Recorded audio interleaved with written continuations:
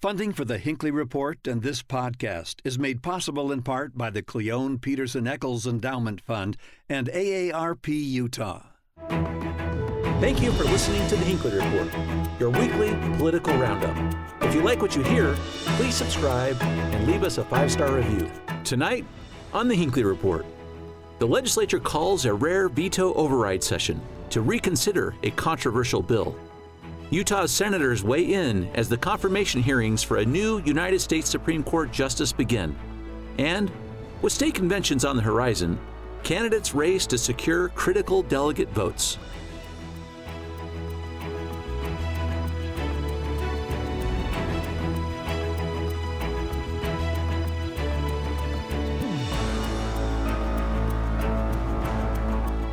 Good evening and welcome to the Hinckley Report. I'm Jason Perry, director of the Hinckley Institute of Politics.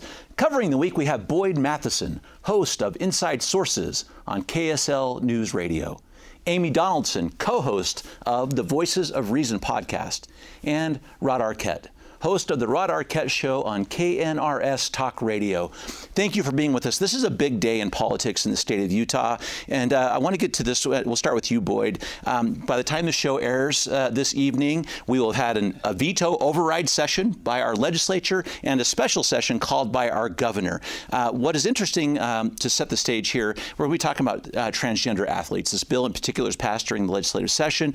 The governor vetoed that bill, but it was interesting as he vetoed a 5-page letter attached explaining his rationale for doing that. Talk about a couple of those key points that he mentioned. So I think one of the things that the governor pointed out to the legislature was really this idea that first we're dealing with such a small number. We really only have one transgender athlete who's actually participating right now. So are we swinging really big, too far, too fast? He also obviously was worried about the financial component to that and what that would mean for school districts and for the high school athletic association. And then also looking at the transgender community as well. And I think part of the message that he was trying to send to the legislature is there a better way to do this? And I think it's one of those where Utah could actually lead out that it's not this either or. I think this is an opportunity for an and conversation in terms of how we protect women's sports and women athletes. I know Amy has been following that for a number of years, but how do we do that and show proper respect and opportunity for those in the transgender community? Mm-hmm. Amy, let's have you talk about this. You've covered sports for a long time. You know this issue very well, but that's the other side of this one is the people are talking about the women's sports side of this thing, along with the arguments the governor made. Well, as someone who covered women's sports for 20 years here in Utah, I would say I think they're setting aside $500,000 to defend this law in court. And I just think of all the things that could be done with that money for women's athletics and athletic opportunities. And when you say one athlete, it's one female athlete. There are 4 transgender athletes actually participating in high school sports now. And the UHSAA, I think the thing that's interesting, they debated this very issue with input from medical professionals and coaches and athletes in 2015. And they passed a rule that I thought really did the and. It really said there are a wide variety of situations, and these are the way we will handle each of these situations, and then we will address new situations as they evolve.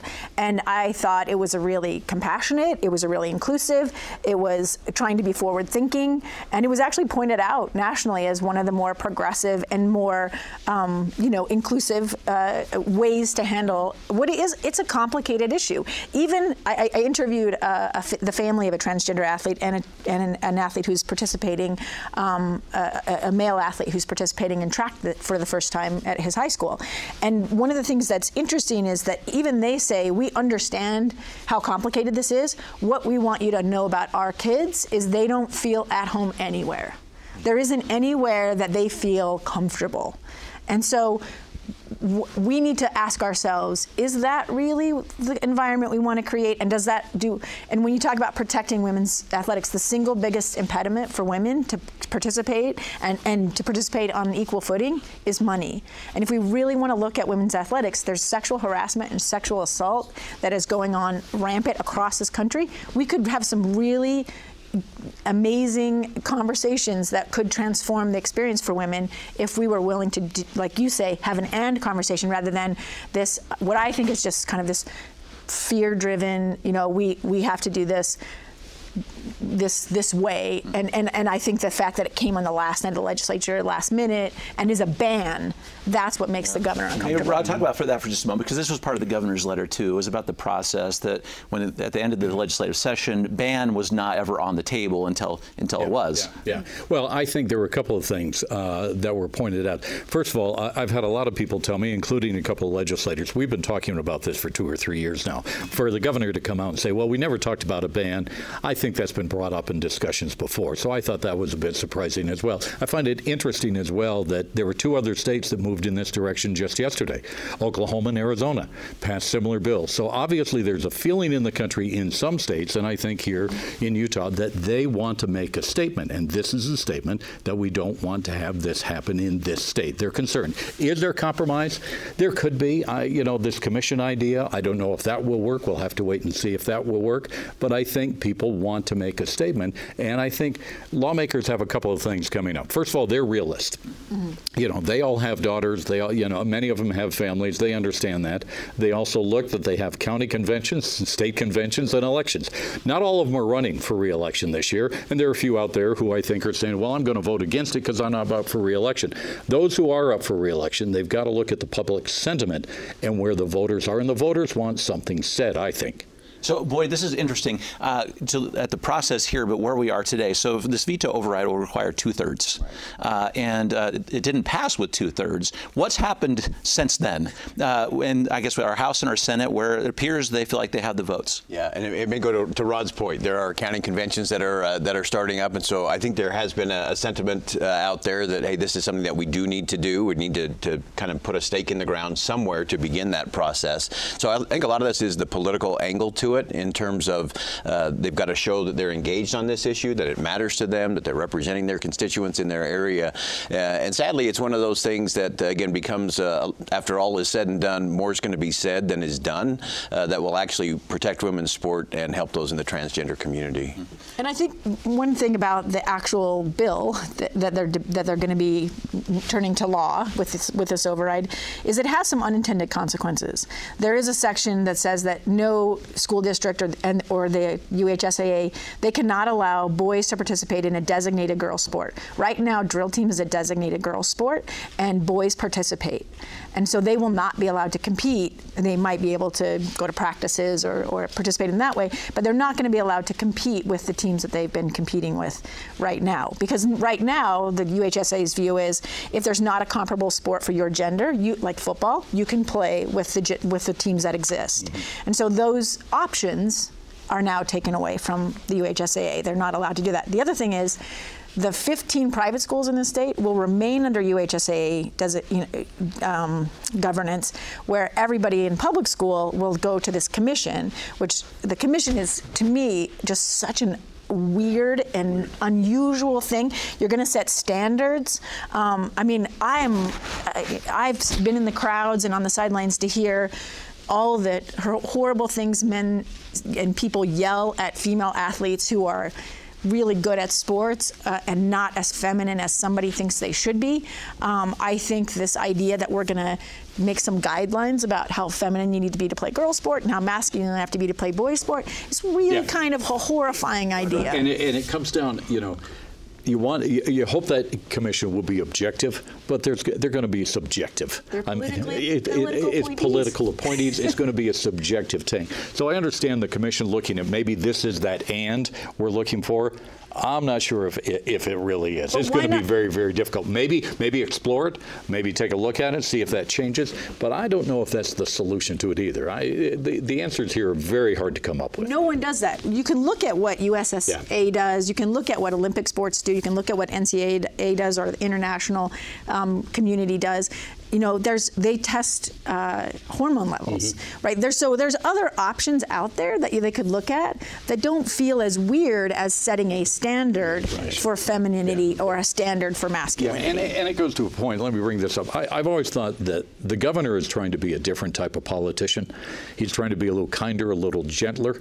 But in this polarized world in which we live right now, he will be attacked, and he's getting attacked on this. I imagine he'll make a comment here in about a couple of weeks at the state convention. It will be real interesting to see what kind of reception he gets there. Boyd, maybe you should take a second on that, because it's interesting, because a key part that's been brought up here, a bunch of the key parts, but one of the Amy mentioned too was this indemnification part of it. So I'm curious how that plays to how the governor is perceived on this and the legislature, because at the end of this day, what we anticipate is there will be an override, is what we think, right. And that there will be a law in place, but just gives sort of the legal indemnification to the groups aimed at that will charge with enforcing. Yeah, so I think that's an interesting component to it, that we're looking at laws that we know we're going to bring lawsuits with. Mm-hmm. So, and granted, that happens on a lot of different issues, but in particular, this is one that clearly will invite a lawsuit. So the fact that they're setting money aside that could be invested very nicely in women's sports, and that will be needed for lawsuits is one thing. So that's one area that I think will give the governor a little bit of cover.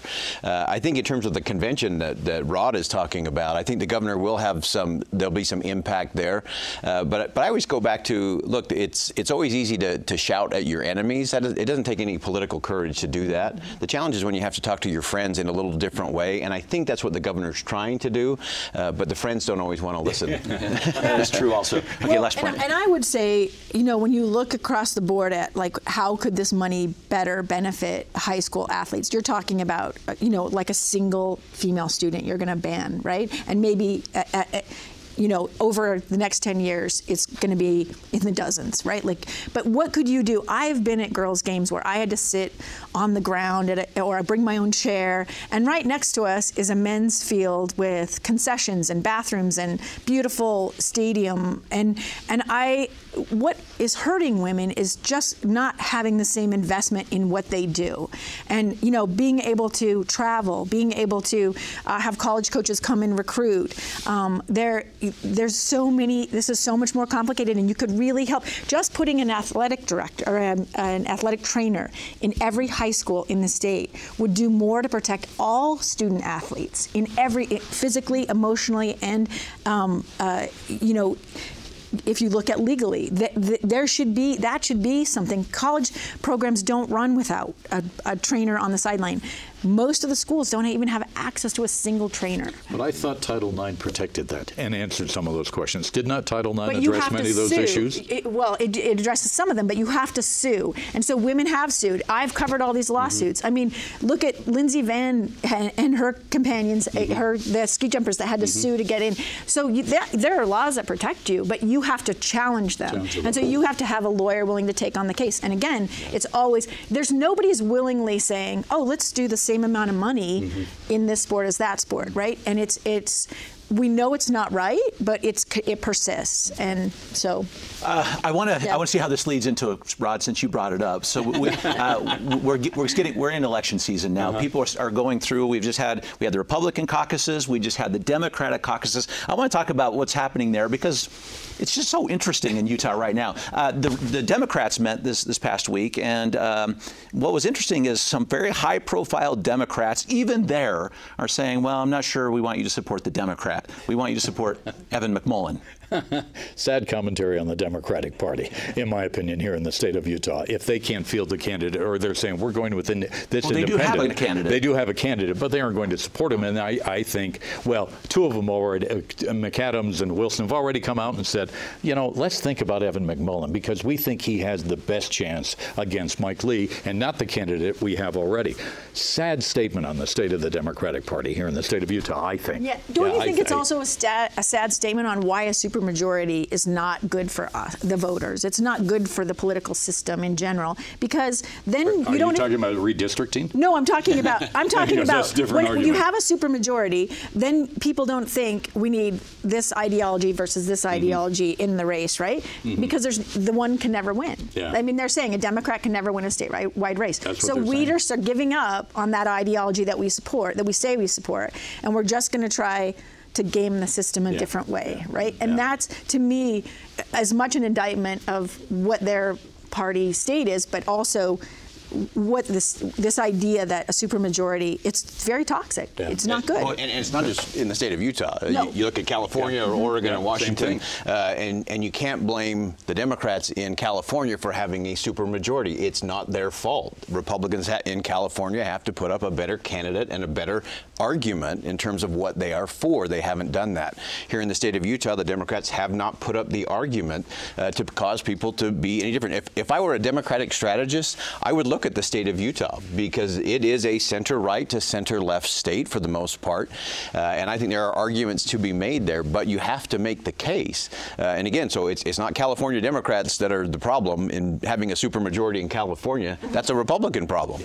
Here, it's a little bit different. Let me ask you about this comment from Salt Lake County Mayor Jenny Wilson, which was part of this caucus, and just kind of see how that plays with what you just talked about, because she got to Evan McMullin specifically. She said, "I'm well aware Evan McMullin would not be as good as a Democrat in terms of my values and what I believe, but I expect he would invite us into the room when he's making tough decisions. That's not an opportunity Mike Lee is affording me right now." How is that received? How does that carry forward? Yeah, so it's the same argument, and it's sort of this idea of what are we against rather than what we are for. And if you can win elections based on what you're against, and we're seeing a lot of that already in this race in terms of people saying I'm against.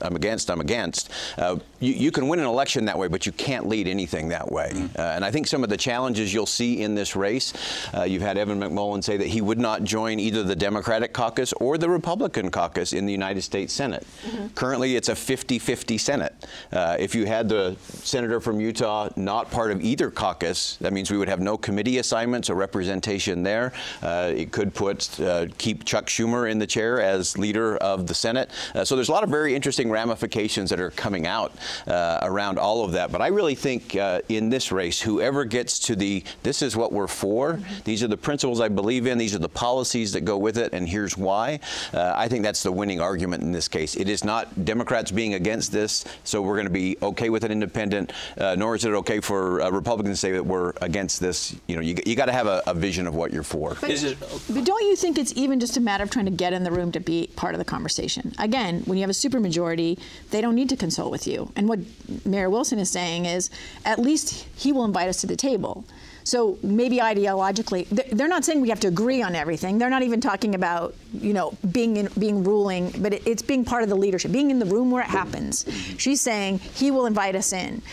And I also think that in Utah, you hear a lot of independents, which I fashion myself as, saying we want to look beyond the party. We don't want to look at the letter behind your name. We want to know what you think, and we want to know what you're for. We want to know what you're going to do for us, right? But I still think so many of us default to that letter behind the name, that what Evan's candidacy is going to test, one of the things, it'll test a lot of things like you say, but one of the things it's going to test is, do we actually care about that? Do we actually know, as I've watched the Supreme Court hearings, I would like to know how some of these senators feel about those issues they're asking the question. And I think to Amy's point that this is not an independent, a Democrat, or a Republican problem. This is a we the people issue. And unless we're willing to look beyond the letter, unless we're willing to say, live up to the principles you profess to believe, or that I profess to believe, the big question is, what are you afraid of? I always ask the Democrats, what are you afraid of? I ask leadership on the Republican side, what are you afraid of? And what they're afraid of is losing power. And is it Chuck Schumer being in charge or Mitch McConnell? Yeah. That's what it's afraid of. I know, exactly. I thought the comment from Wilson was interesting. Is there any guarantee that McMullin will, in fact, invite her into the meeting? First of all, and to Boyd's point, if he does not caucus with either party once he's in Washington, you can meet with him all you want. He'll have Zippo power, Zippo influence in Washington. So you can invite her in all the time. He's not going to have any power. He still has a vote in a 50-50 Congress. Yeah, but if he's not caucusing, he's powerless. The committee work would be the committee work. But yeah, it won't happen. Yeah. One more point on this. It's more about the timelines and how this is going to impact. Boyd, this year, you have to affiliate on March 31st. Yeah. This is a change. It's a little earlier than it has been. They call this kind of this party rating. There's a couple of quote, names for what people said was happening, where someone would say, I'm going to affiliate as a Republican just so I can vote maybe maybe who I like or maybe who I think will lose. I don't. You got your choices there.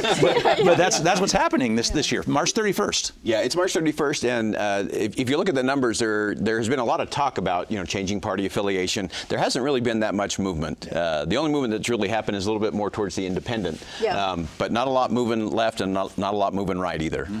So our viewers, though, there's a deadline there. That's right. Well, 31st. I think if you believe the supermajority is locked here and a Democrat can't win, right, or it can't even be competitive, then the race is really won at the convention, or at the primary level. So you have to decide for yourself, like, do I want to participate in that? And as a Democrat, anyone can participate. But if you want to participate in the Republican side, in the supermajority side, you have to affiliate. And I will say that the Democratic nominee, or who will likely be the Democratic nominee for Senate, Cale Weston, is making great arguments. He is actually a very good candidate and has a lot of important things to say. So I do think there is something to be said about. Listen, to your point, listen to the candidate and vote for who you actually want to win. And to me, he's one of the, like you talk center right, center left, he's right in there. In that space. Yeah, he's absolutely in there. One of the interesting points of this, too, because I want to get into what's happening in D.C. on our new United States Supreme Court. As we polled in the past, people in the state of Utah, and even in presidential elections, the Supreme Court pick was one of those things Utahns said that they were interested in. Rod, I wanted you to give us some idea of the flavor of what's happening right now on the proceedings, particularly through the lens of our delegation. Well, I think she'll be approved, and I'm guessing Romney will vote yes, Lee will vote no. That would be my take on this right now. And it was funny to watch the proceedings over the last several days.